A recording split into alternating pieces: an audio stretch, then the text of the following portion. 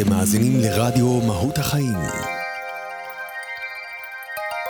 השעה המיוחדת. אסי זיגדון במפגשים מעוררי השראה ובשבחו של הרגע הזה.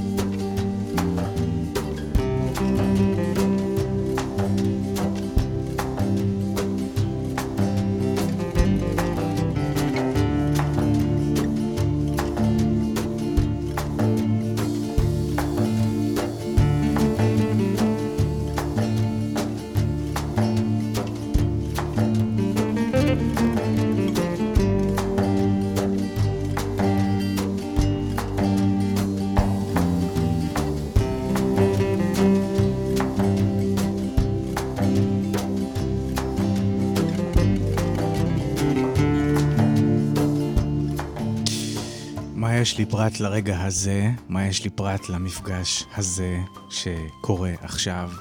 השעה מיוחדת ברדיו מהות החיים, שעה של מפגש, נטול הכנה, נטול תכנונים, נטול תחקירים, נטול ידיעה. מפגש בשבחו של מפגש, והפעם איתי, ואני נרגש אפילו יותר מהרגיל, נירה רבינוביץ. מה העניינים? טוב, טוב, הרגע הזה כבר טוב. יופי. אני צריך אותך יותר קרובה קצת למיקרופון? הכי קרובה שאת יכולה. האוזניות ברות שימוש? האוזניות ברות שימוש, ואת יכולה להתקרב עוד למיקרופון, ואז גם תשמעי את עצמך. את שומעת את עצמך? 1, 2, לא. לא, אז תכף נסדר את זה. תכף נסדר את זה, אז רק תתקרבי הכי הרבה שאת יכולה. קרבה זה הדבר, זה המהות שלנו. בין שניים נוצר צ'י, נוצר כוח חיים נוצר. זו התחלה מעולה למפגש הזה. כן. אז קודם כל, כיף שבאת. בטח, אני כל כך רציתי לבוא. גם אנחנו, יופי. גם אני. יופי. והשאלה הראשונה שתמיד אני שואל היא השאלה היחידה שנשארת קבועה, והתשובה אליה תמיד משתנה. כמו החיים נראה לי. והיא שאלה מאוד פשוטה, שאני שואל את כולם, כי אני לא נוהג להציג את האנשים שבאים לכאן. אני מבקש מהם, ואני שואל אותך עכשיו, מי את, נירה רבינוביץ? שאלה נהדרת. מי אני? מי את? אני בן אדם, משתדלת להתקרב יותר ויותר לאדם שלי, לאדמה שלי,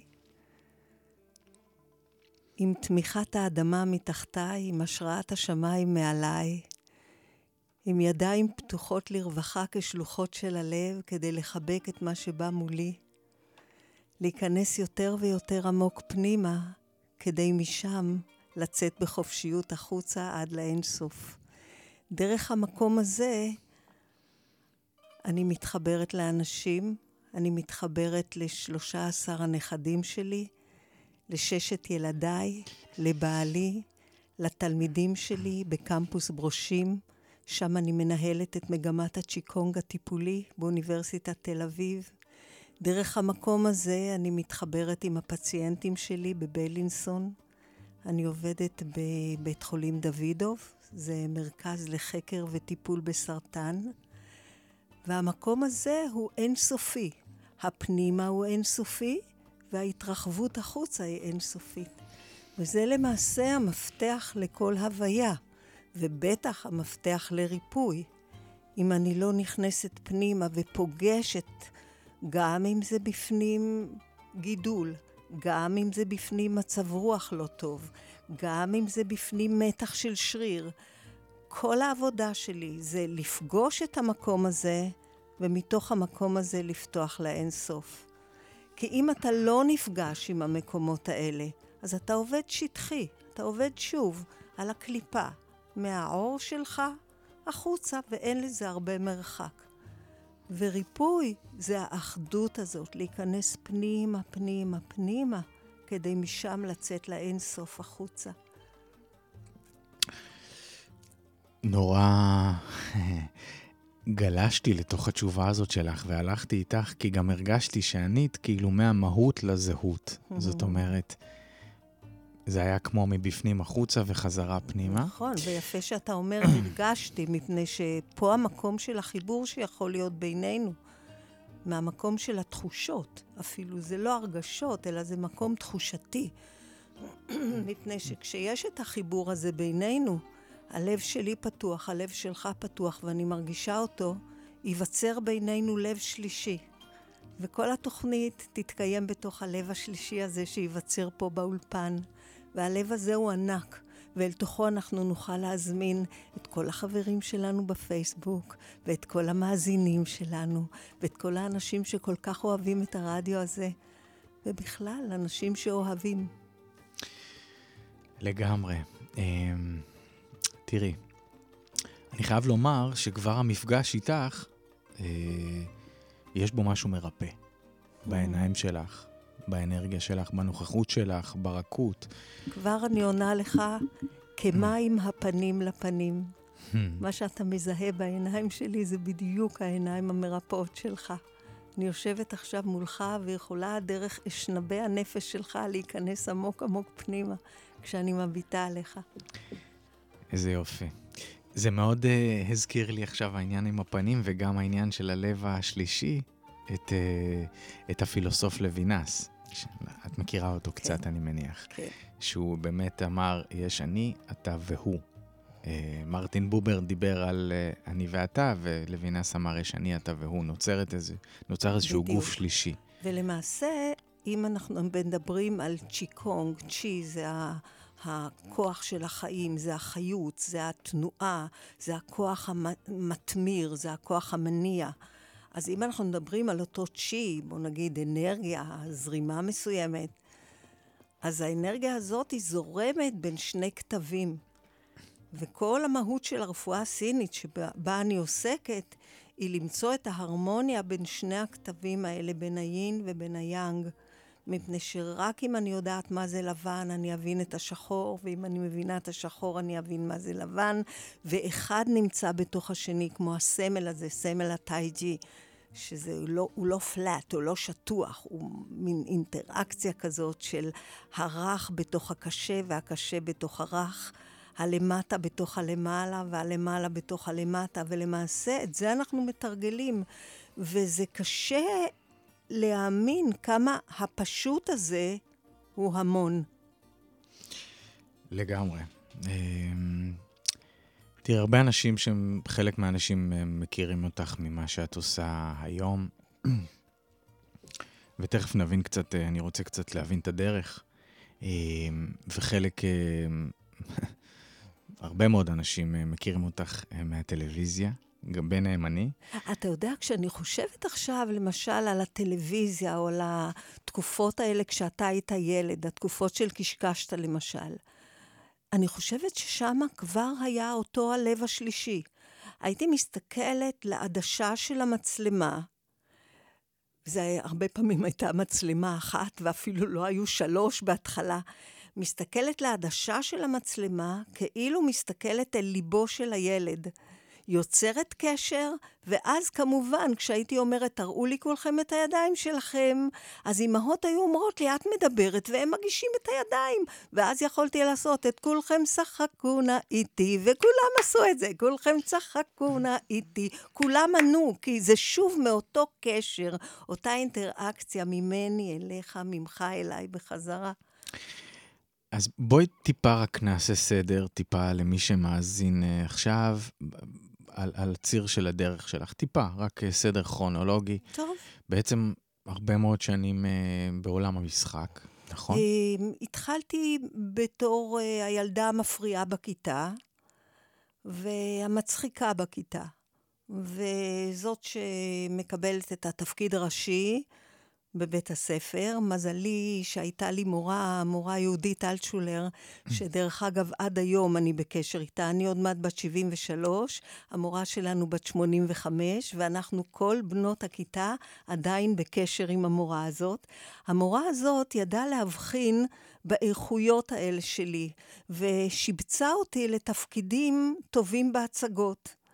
ולמעשה התשתית הזאת שהיא נתנה לי, האמון הזה, כשמורה נותן בך אמון בכושר הביטוי שלי, בצורה שבה הייתי כותבת חיבור, היא הייתה מגישה את זה למשל לתחרויות חיבור ארציות, ופתאום, למרות שהמורה למתמטיקה אמר שאני לא יודעת עדיין את לוח הכפל, את הביטחון קיבלתי מתוך מורה שבאמת מרגישה את האיכויות שלי ונושאת אותי על כפיים בבחינה הזאת. ואז כשהייתי צריכה להתחבר עם השירות הצבאי, הלכתי לבחינות ללהקה צבאית, ושאול ביבר בחן אותי, והתקבלתי ללהקת פיקוד הצפון.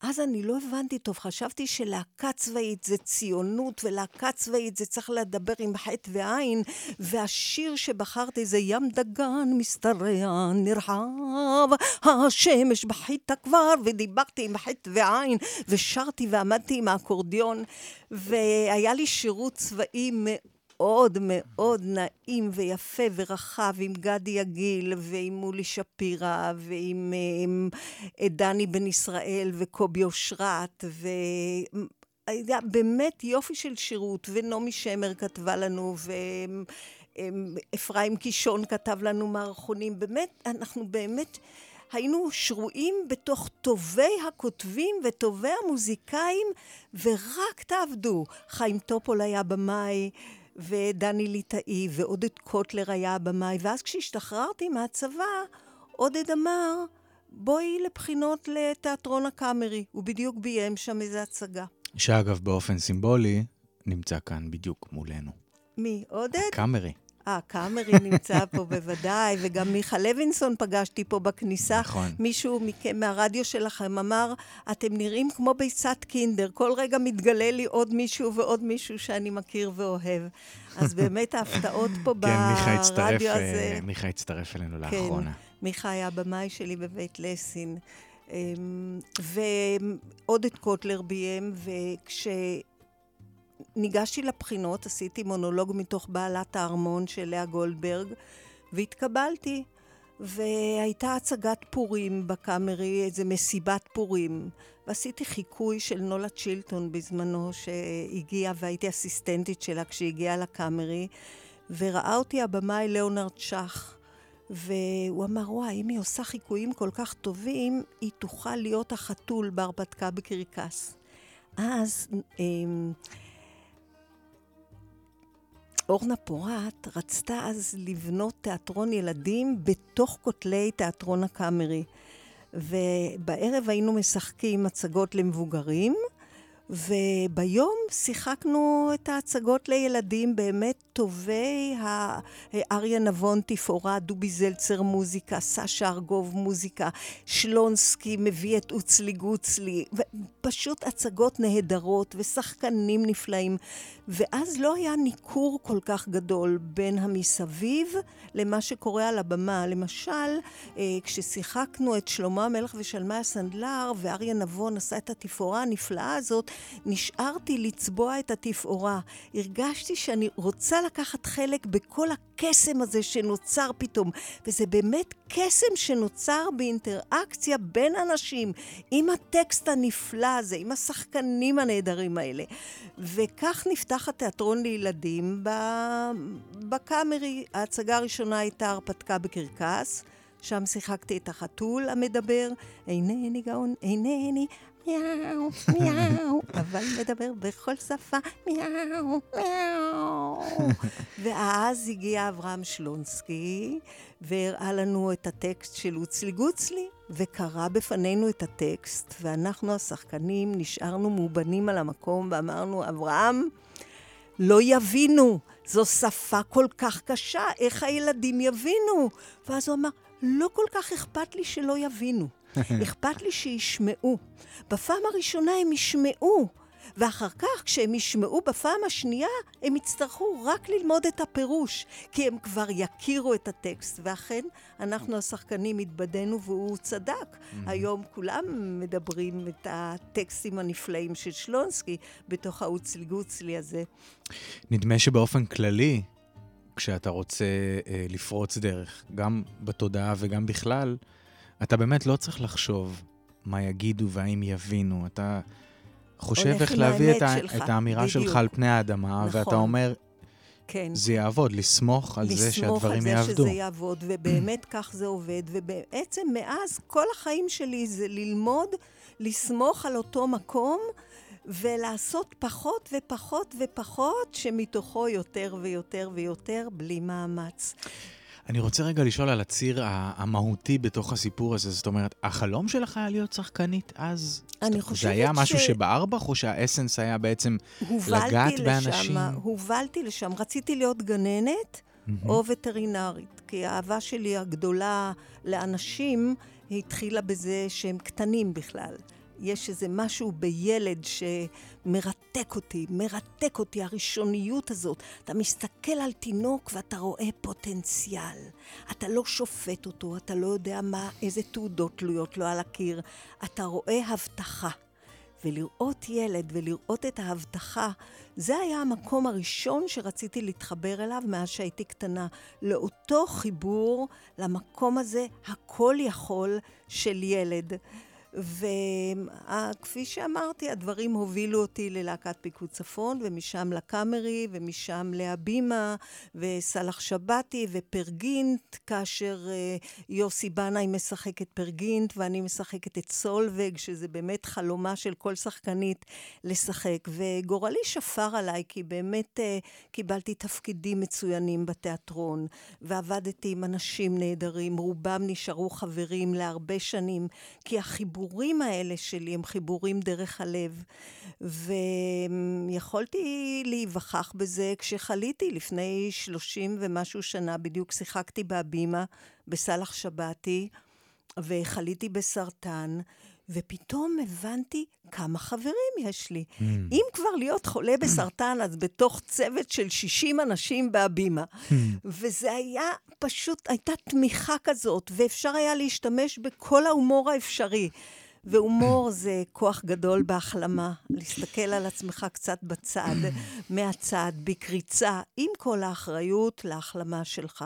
ואני יכולה להגיד לך שאין יום שאני לא לוקחת בו חלק פעיל בשמירה על הבריאות שלי.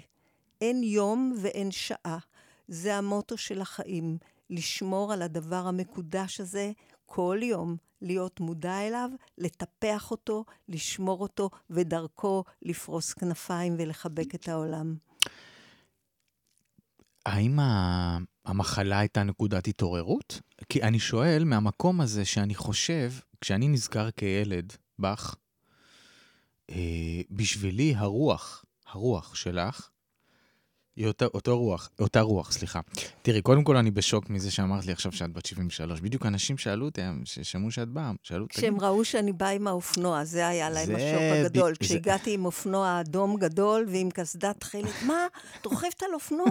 כן, האופנוע מאפשר לך להיות באמת חלק מכל מה שסובב אותך, ומכריח אותך להיות במודעות לכל שנייה הרגע. תשומת לב לגמרי, מקסימלית. לגמרי. אז אתה גם מחובר וגם במודעות כל דקה, כל שנייה.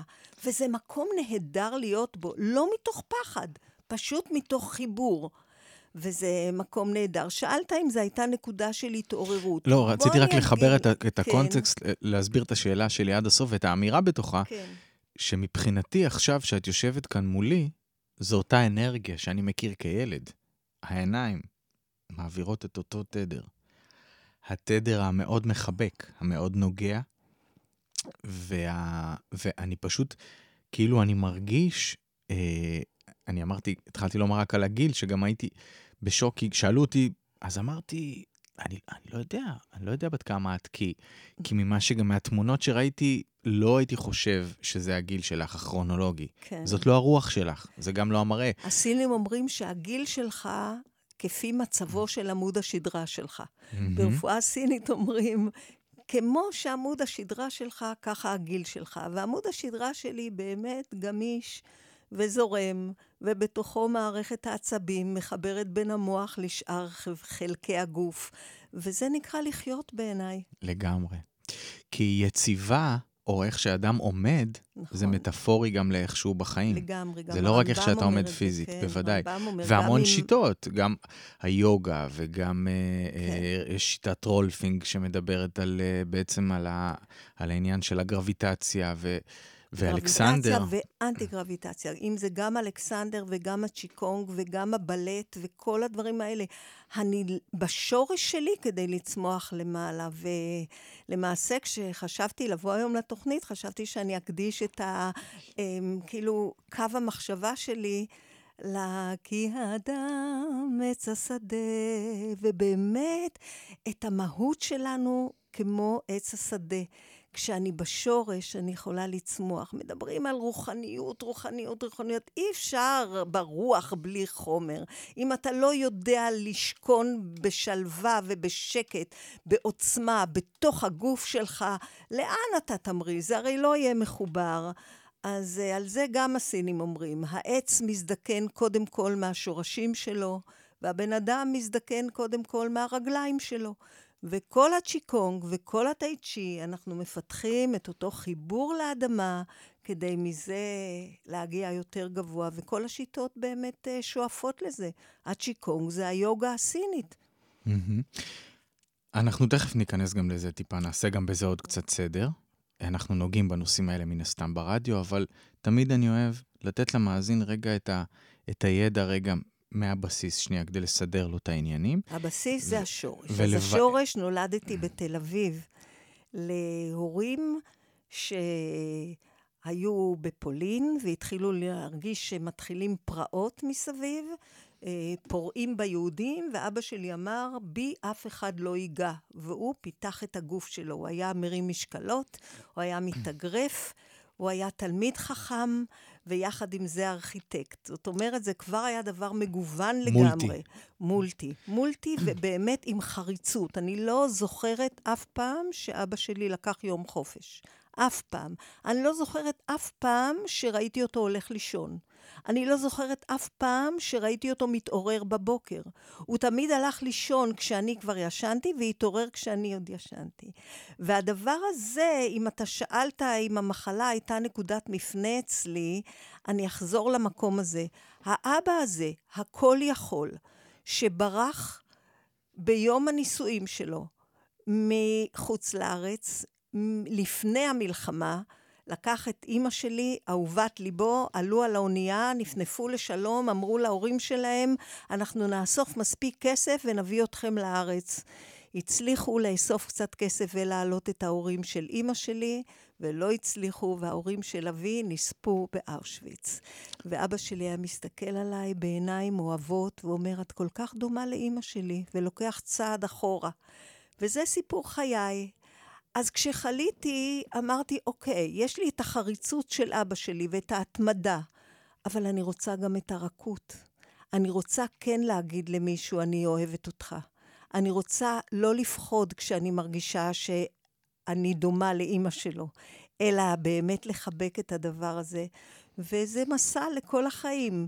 לקחת את כל הכישרונות, וכפי שאמרת קודם, איך שוחים בהם לא במאמץ. לא במאמץ, פשוט זה מה שיש. לאהוב את מה שיש. כוחו של הרגע הזה. זה לא אומר שאני לא אתקדם. חכמה הדרך מן הצועד בה. זה כבר יוביל אותי. זה הבסיס הטאואיסטי, ועם זה אני עובדת.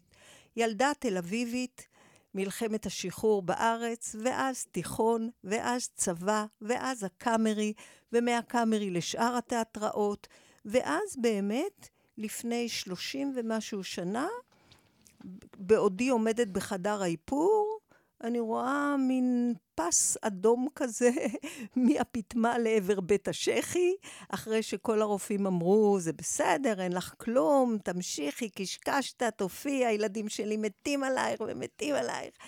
ובאמת פיקששו הבחנה והגידול הלך וגדל.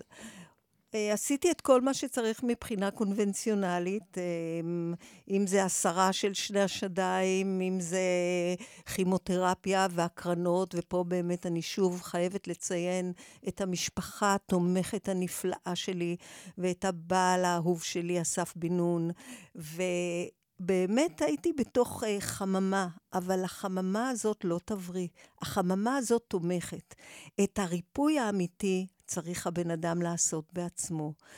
ואז בעודי משחקת, קיבלתי אז חוזה נורא יפה בבית לסין, והתפקיד שנורא רציתי לעשות בנום העמק, ופתאום אמרתי, לא, אני נוסעת לסין. אני נוסעת למצוא מה בגוף נפש הזה הרשה למחלה לחלחל בתוכו. מפני שאף אחד לא שם בתוכי מחלה, ואף אחד לא יכול לקחת מתוכי מחלה. אותו גוף נפש שהרשה להרמוניה לא להיות מאוזנת בגופו, אותו גוף נפש הוא שירפא. וישבתי 5 שנים בסין רק עם מה זה להיות, מה זה באמת לשבת, מה זה פשוט לעמוד. אף אחד לא הכיר שם, לא קשקשת ולא ראו טלטלים בלונדינים, וההפך, אז הזרים היו נחשבים, מהר מאוד למדתי סיני דרך אגב, כי רציתי להגיע למאסטרים הגדולים ביותר לריפוי, ריפוי על ידי תנועה, ריפוי על ידי צ'י-קונג, ורפואה סינית, וכיוון שידעתי סינית, אני הבנתי דברים שהם מדברים אחריי מאחורי הגב, וזה היה מסריחה, זה היה עגולת עיניים, זה לא החממה של קשקשת, הנה נירה וקשקשת, איך אני אוהב אותך, אני הייתי עושה את עצמי חולה ונשאר לראות אותך, אני הרי מקבלת כל כך הרבה אהבה מהדור שלכם. זה לא היה כשהייתי בסין, הייתי זרה לגמרי, ורציתי את הזרות הזאת. רציתי באמת מההתחלה להבין מה זה הדבר הזה בקשר לסובב אותו. מתי מזג האוויר מאפשר לי לצאת החוצה, מתי אני צריכה יותר להתכנס. באמת התחברתי פנימה והחוצה, והתחלתי ללמוד, ומזלי שבאמת היו לי מורים נהדרים. הם מאוד העריכו את החריצות שלי. כשאתה בא לסין, שואלים אותך מיד, נישין שמה ג'יאו, איזה דת אתה מאמין? ואני אומרת, ראשי, יוטאי ג'יאו, אני יהודייה. יוטאי חנסומינג, הם אומרים, היהודים מאוד חכמים. אז אם אני גם יהודייה, וגם מדברת את השפה שלהם, שווה לתת לי את הגוופאו. גוופאו זה אוצרות המדינה. מבחינתם, הידע הזה של הרפואה הסינית, של הצ'י-קונג, של הריפוי העצמי, נחשב לאוצר מדינה, ושווה היה להשקיע. באותו זמן לא היה אינטרנט, וכמעט לא היו ספרים, וזה באמת עבר ממאסטר לתלמיד, ואז כשחזרתי לארץ, התחלתי ללמד את זה. בואי שנייה נעצור רק על מושגי יסוד. מה זה צ'י-קונג? את מתעסקת עם צ'י-קונג, עם טאי-צ'י? צ'י-קונג וטאי-צ'י, הבסיס שלהם הוא אותו דבר. את הטאי-צ'י לקחו יותר לכיוון לחימתי, אבל עם אותם יסודות, עם חיבור לאדמה, לשמיים, עם זרימה אנרגטית בגוף, עם התחושה הזאת של ויתור כדי לגלגל את האנרגיה ולהשיג אותה לטובתך. אבל אם אני שואל אותך, נגיד, באדם שואל אותך, מה זה צ'י-קונג? מה את אומרת? צ'י-קונג, קודם כל, בפשוט, זה תרגילים שאני נותנת באוניברסיטה. נגיד, יש לכם דקה להסביר לדודה שלכם מאמריקה שמשלמת לכם את הלימודים, מה אתם לומדים. אז לדודה מאמריקה הייתי אומרת, אני לומדת התעמלות סינית ששייכת לרפואה הסינית. אם יש לי יותר זמן, ואני נמצאת בחדר המתנה עם חברה שמעוניינת יותר לשמוע, והרופא שיניים עוד לא קיבל את שתינו, אז אני אגיד, זה חלק תנועתי ששייך לרפואה הסינית העתיקה, שמלמד את הבן אדם להיות שותף פעיל בשמירה על הבריאות שלו. הצ'י-קונג היא ביטול ההפרדה בין האדם לטבע. כל המחלות וכל הפחדים שלנו נובעים מהקיר הזה שאנחנו הקמנו סביבנו. אנחנו בצ'י-קונג לומדים מהטבע, גם השמות של התרגילים. היה יציב כמו הר, זורם כמו נהר, תפסה כמו חתול, חיבוק עץ, בין שמיים וארץ, הדרקון נוסק למרחקים, דרקון השיטפונות צולל לתוך הים, לחבק את הנמר ולשוב ולהרים. זה הכל סמלים כאלה שנותנים לך כבר בשם שלהם איזה רגש מסוים. וזה דורש, המילה קונג זה עבודה, עבודה עם. אבל זה עבודה, זה סקיל, זה מיומנות. אתה מיומן להרגיש שבגוף שלך, מלבד עצמות, גידים ואור ושיער, יש לך גם משהו שזורם בפנים. זה הכוח המניע, זה הכוח המתמיר. זה אותו כוח שלבן אדם מת אין אותו. אתה מסתכל על בן אדם מת, אותו גוף, ידיים, רגליים, מה שאין לו זה צ'י. אתה מסתכל על תינוק, אתה רואה אותו, כולו הבטחה, כולו, ותינוק מתמתח הרבה כדי לגדול. כוחו של הפיהוק, כוחה של ההתמתחות, וכל התרגילים בצ'י-קונג הם באמת בין שני הכתבים האלה. אני מתמתחת, אני פותחת, אני מרחיבה, אני מרפאה ומתכנסת. הצ'י-קונג כולל תרגילי תנועה. האמא של הצ'י-קונג זה המדיטציה. מדיטציה זה לא לברוח מהחיים, מדיטציה זה לחוש את הרגע הזה, בדיוק כמו שמה של התוכנית שלך. הרגע הזה הוא רגע נפלא, הכל מתחולל ברגע הזה. וכל המדיטציה היא להכניס אותנו לעכשיו, בעכשיו מתחולל, ישועת השם כערף עין אומרים. הרגע זה קורה, הרגע זה קורה, ולהתחבר לאותו רגע. אנחנו לומדים מהטבע, אנחנו מושפעים מהטבע. זאת אומרת, יש פה עניין של אחדות? זאת אומרת, לראות את הכל כאחד שלם, נכון? הרמוני? וגם בתוך הגוף שלי. כל המחלות הם כשיש נתק באחדות הזאת. מה הפירוש המילה יוגה? יוגה זה אותה אחדות. כשאני אומרת יוגה, אני באחדות. ה-body, mind and heart as one. כל המחלות באות כשיש פערים קטנים, נכנסים בפערים האלה, כשהגוף שלי רוצה דבר אחר, והמיינד שלי שואף לדבר אחר, ולמעשה הלב שלי נמצא במקום אחר, ואני לא מודעת לא לעצמי ולא לסביבה, וזה המקום שהווילה שלי פרוצה, ומתחילים חבר'ה לבוא ולעשות שם מסיבות טרנס בתוך הבית. ומתי המחלה עוזבת אותך? בעלת הבית חוזרת הביתה. אין חלונות פרוצים. אין מקומות פרוצים. יש מרחב ענק עם איזה סדר מסוים ועם בעלת הבית. ועם זה אנחנו עובדים בבית חולים ואנחנו רואים ניסים קורים מהרגע להרגע. אנשים עם בדיקות דם שהם לא מהמשובחות ביותר, מרגישים טוב. הקטע הזה של לחזור הביתה, מי שחושב שצ'י-קונג זה אותם תרגילי מתיחה, זה לא מספיק, מפני שאם אני לא מודעת לעצמי, התרגילים היו חיצוניים ולא יעשו את אותה עבודה של לחזור הביתה. ואצלי זה אורח חיים להתאמן. הזכרת קודם גגה, הזכרת קודם ריקוד, הזכרת קודם תנועה, זה החיים שלי, באמת זה החיים שלי וזה האושר שלי. האושר זה למצוא את השמח ואת המאושר בכל דקה. זה להרכיב משקפיים בהירות יותר במקום המשקפיים השחורות שמהם אתה רואה את החיים. נכון, יש מחלה, אבל מה יש עוד? יש גוף שקם בבוקר, יש אוויר שנכנס לנחיריים, סליחה על הביטוי, הייתה יציאה גם, יש חברה מסביב, פתחתי את הברך ואת הברז, ומים יצאו, לא שאבתי, לא הלכתי לשאוב, פתחתי את הדלת, חיכה לי עיתון על יד הדלת, לא שיש שם דברים כל כך משמחים, אבל כבר בבוקר אני רואה כמה אנשים עובדים למעני, כמה אנשים חושבים עליי. זה המון, זה המון.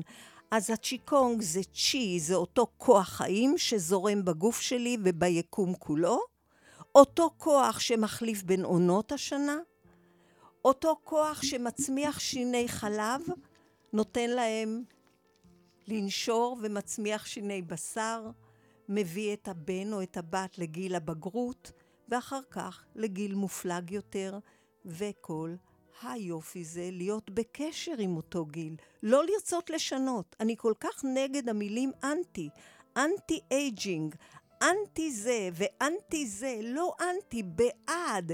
תעשה את המקסימום בתוך הגיל שלך, תתחדש בתוך הגיל שלך, מהרגע להרגע, תראה כמה יתרחב אצלך בתוך הגיל שלך. וזה היופי, וזה למצוא את האושר בכל דקה, ומתאמנים על זה. זה באמת ניתן ללמוד את זה. זה להסתכל אחרת, זה להקשיב אחרת. הגמישות היא רב-מימדית. הגמישות שנוצרת בתוך הדבר הזה. זאת אומרת, זו גמישות תודעתית של גם השהיית התגובה. בוודאי. באופן שבו אתה יפה. מגיב לדברים חיצוניים, או לצורך העניין, בואי ניקח את זה לזוגיות, או למקום עבודה. השהיית התגובה זה נפלא. כשימים, המורתי היקרה, ששנים אני עובדת עם עצמי ועם אנשים ובקבוצות, עם השיטה הנפלאה של ימים אביטל, היא מדברת על המתנה. זיהוי, המתנה.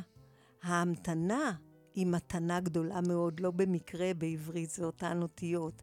להמתין, כמו שאתה אומר, באמת לא לקפוץ, וגם היא אומרת, נפש מדייקת, נחה. גוף מדייק, נח, לא קופצת, לא ממהרת. יש משהו שמתנהל בדיוק.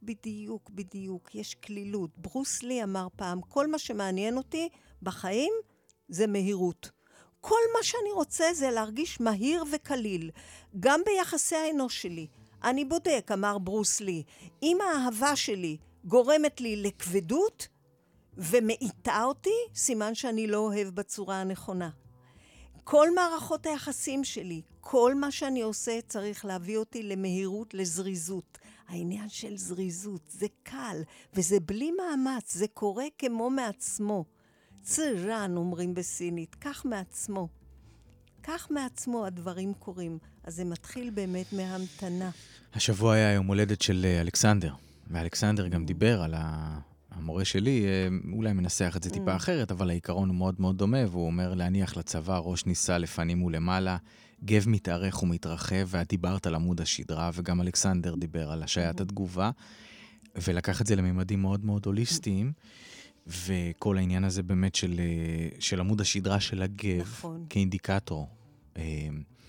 ואני רציתי רק לחבר את זה לעוד שאלה גם שעלתה לי קודם, אוקיי, קורה לך מה שקורה לך עם סין, ואת מעמיקה בפילוסופיית החיים, את מתחברת עמוקות למושג הזה שנקרא צ'י, ומבינה את האחדות, את ההרמוניה הכוללת, גם בתוך הגוף שלנו, וגם הגוף שלנו בתוך המערך הכולל.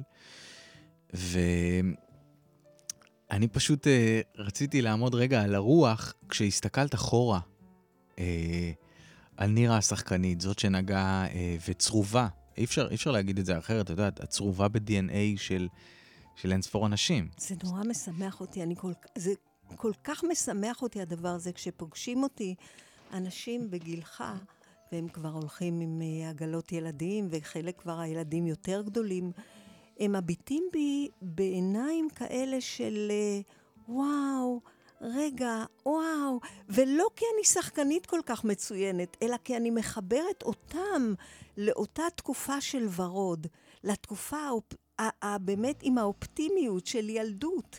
תמיד לחזור לילד. הם אומרים את זה בסינית, שהצ'י-קונג באמת, כשאתה מתרגל צ'י-קונג, זה הופך אותך, הם אומרים, פן לאו, חואן צ'ונג מינג, להחליף את הזקן לצעיר, לאול ימים, וזה מה שזה עושה, זה שומר על הנעורים שלך.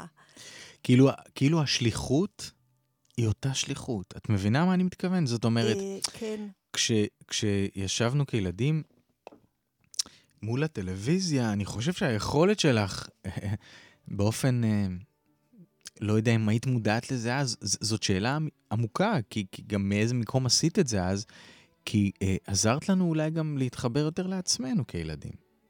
לתחושות, לרגשות. הייתה שם אמת, והטלוויזיה החינוכית הייתה אז באמת מעולה.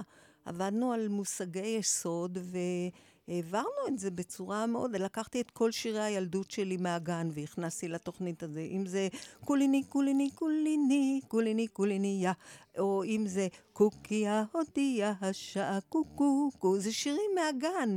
וזה כל כך יפה לשתול אותם, ולפני כן, כשעוד אני הייתי בקאמרי, שיחקתי, ושלמה ניצן היה בתיאטרון זירה, ופעם פגש אותנו בני אמדורסקי, יושבים בקסית ושרים איזה שיר בשני קולות, הוא אומר, מה זה, מה אתם שרים שם? ואמרתי, זה שיר חסידי ששרים על יד שולחן השבת אצלנו בבית. הוא אומר, זה נפלא, בואו נקליט את זה. וכך התחיל ההתחלה של השירים החסידיים בארץ. זאת אומרת, דברים שאני אוהבת, אני מנחילה הלאה, וזה כל כך כיף לעסוק במה שאתה אוהב, ולאהוב את מה שאתה עוסק בו. ולמעשה זה סוד האושר בעצם, זה להיות באמת בדבר.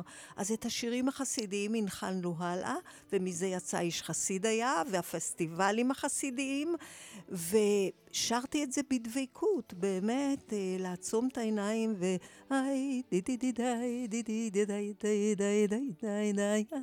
באמת, עם אהבת בית, עם אהבת המסורת, עם אהבת החבר שאיתו אני שרה, עם אהבת הקבוצה שלשמה אני שרה, וזה היה באמת להנחיל, כמו שאתה אומר, ואז את שירי הילדים, ואז את האומנות של הריפוי העצמי, למצוא את המרפא שבתוכך. את זה אני מצאתי, את זה אני אוהבת, ואת זה אני מנחילה הלאה. אם בבית החולים, או באוניברסיטה, בקמפוס ברושים, או בצ'י סנטר, שזה מרכז לצ'י שאנחנו פתחנו עכשיו, מפורסם, ואנשים עושים בדרך נהדרת. אם זה בתעצומות, שזה מקום באמת להעצמה של אלה שפוגשים את הסרטן. מדי חודש אני נפגשת, ואני משתמשת הרבה מאוד בצלילי המרפא. לצליל יש תדר, והוויברציה שלו, כך אני למדתי בסין, ואתה הזכרת קודם את הצ'קליסט של אלכסנדר, אז אני אגיד לך את הצ'קליסט בסינית, יאללה. שזה אומר, הרגליים באדמה, הראש בשמיים, הגוף משוחרר, והתודעה רחבה. הלב מאיר פנימה, אבל החזות שלך ענווה וצנועה. וזה 8 פרזות, 8 משפטים, שבבית החולים, אני עבדתי שם בבית חולים ללא תרופות בסין, אחר כך גם כשחזרתי לשם אחרי הרבה שנים, גם עבדתי בשנגחאי בבית חולים בצ'י-קונג, ובטווינה, זה העבודה שלי, זה אני אוהבת. מה זאת אומרת ללא תרופות? אבסולוטי? כן, זה היה ללא תרופות. גם ללא צמחים, פורמולות, כלום? לא, עבדו שם עם הכוח של השדה של הצ'י. ישבו ביחד, יצרו, התחברו אל אותו צ'י יותר מעודן, אותו צ'י, זה נקרא בסינית חואניאן צ'י, הצ'י של המקור, הצ'י של הבריאה, שגם אתה מורכב מאותו צ'י, וגם הכאב שלך, והמקום המתוח והחולה שלך הוא למעשה אותו צ'י, רק הוא תקוע. ומה שאנחנו רוצים בצ'י-קונג זה להזרים אותו. ועבדו על body, mind, heart as one, ובמקום הזה קראו ניסים, קראו באמת ניסים. הרופא שניהל את הבית חולים הזה, דוקטור פאנג, הוא היה גם רופא מערבי וגם רופא סיני, וכל מפגש היה מתחיל חואן יואן לינג טונג.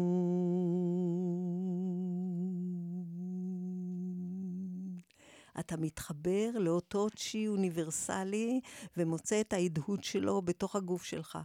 וכל המשפטים האלה, דינג תיין, הראש בשמיים, לידי,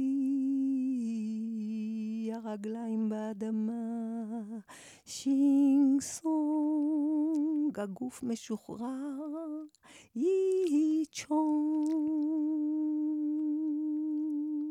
וואי ג'ינג ניי ג'ינג,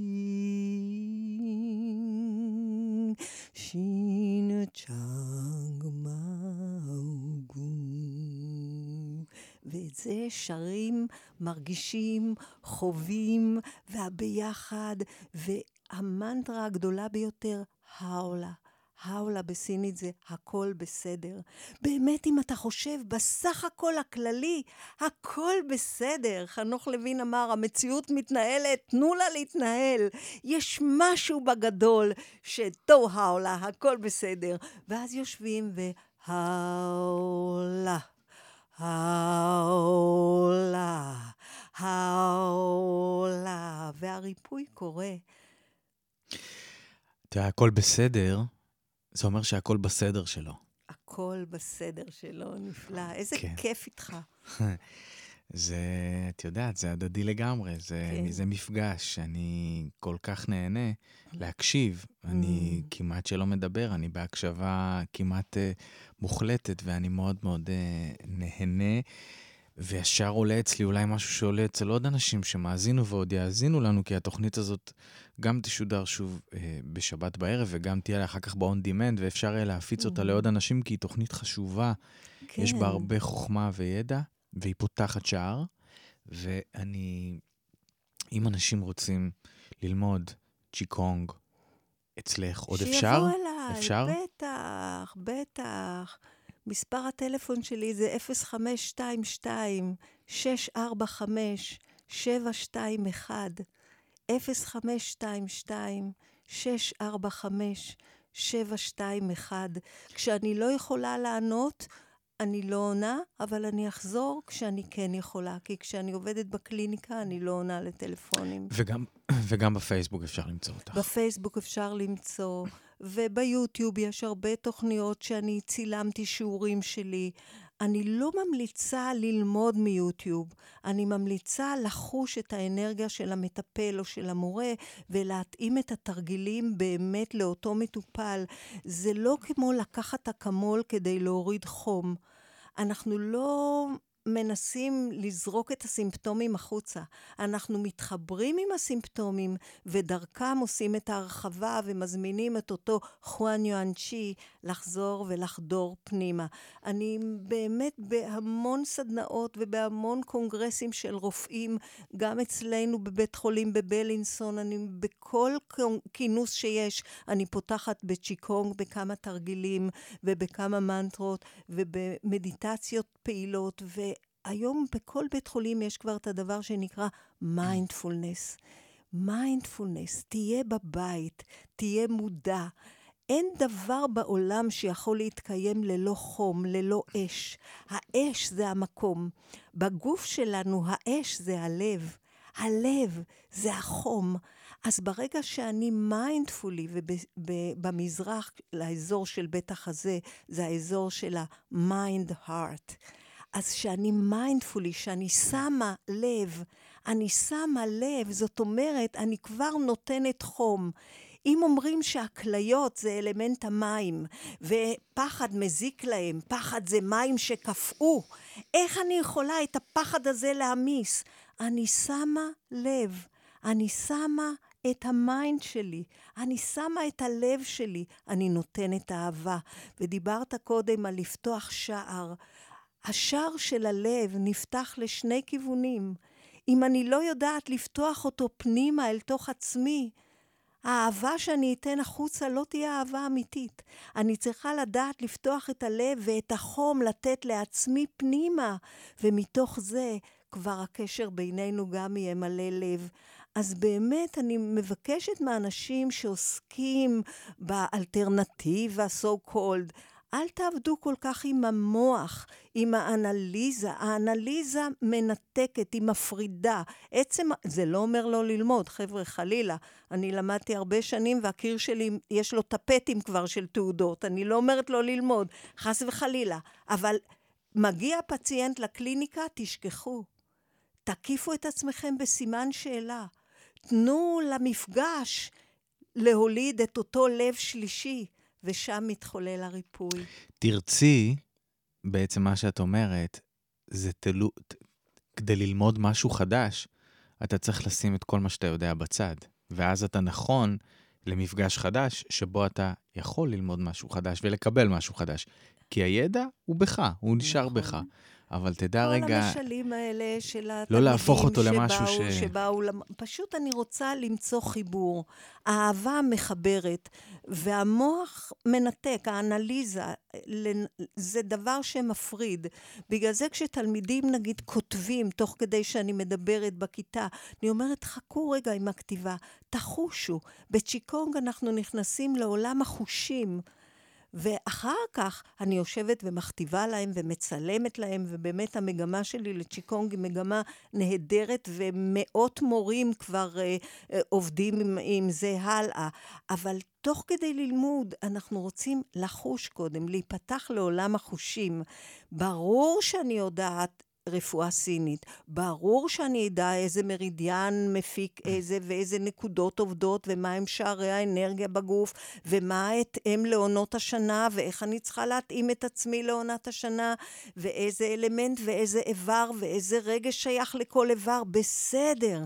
אבל להרגיש את זה בתוך התרגול עצמו, אינטגרציה פסיכופיזית, וזה הדבר עצמו.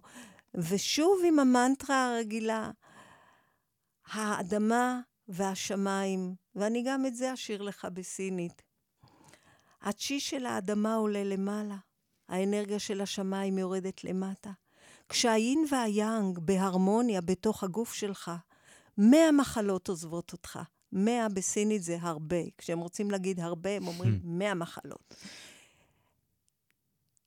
די צ'י שאנג שאנג, תיין צ'י xiao jiang, yin yang ping he, bai bing xiao qu, תיין ren he yi. השמיים והאדם אחד הם. רציתי לשאול אותך לסיום, בהתחלה את כולם אני שואל מי את, מי אתה, ובסוף אני שואל מהי מהות החיים. אבל אולי ענית לי עכשיו. עכשיו, ברגע הזה, במשפט אחד, מהי מהות החיים בשבילך, אבל אולי כבר ענית לי עכשיו.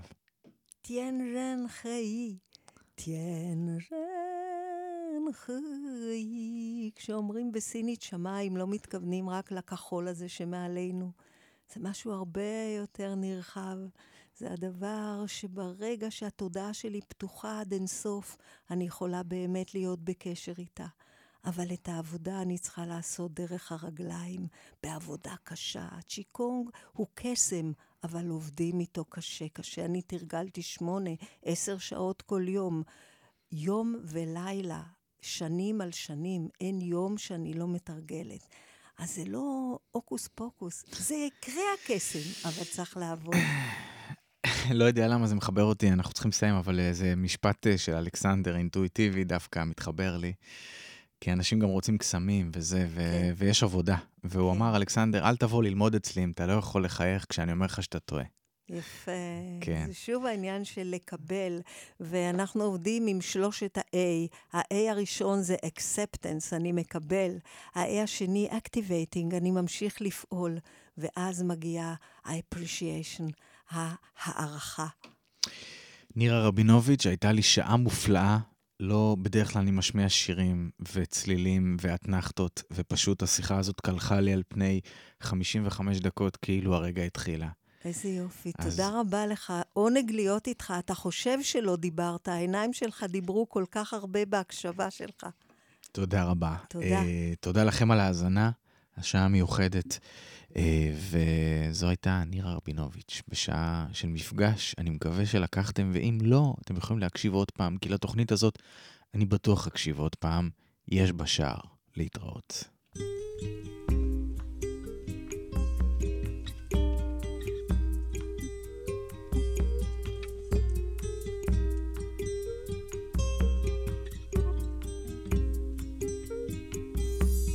כי האדם עץ השדה,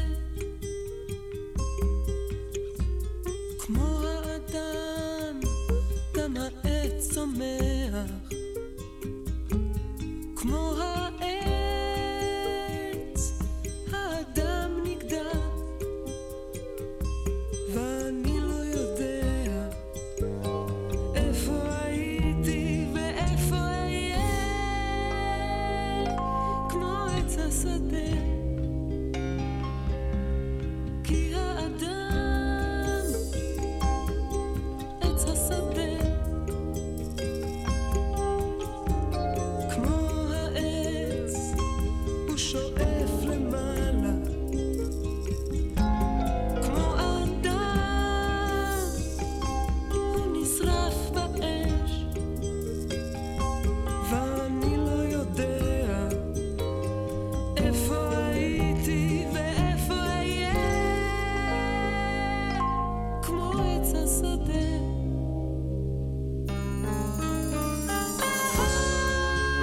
אהבתי וגם שנאתי,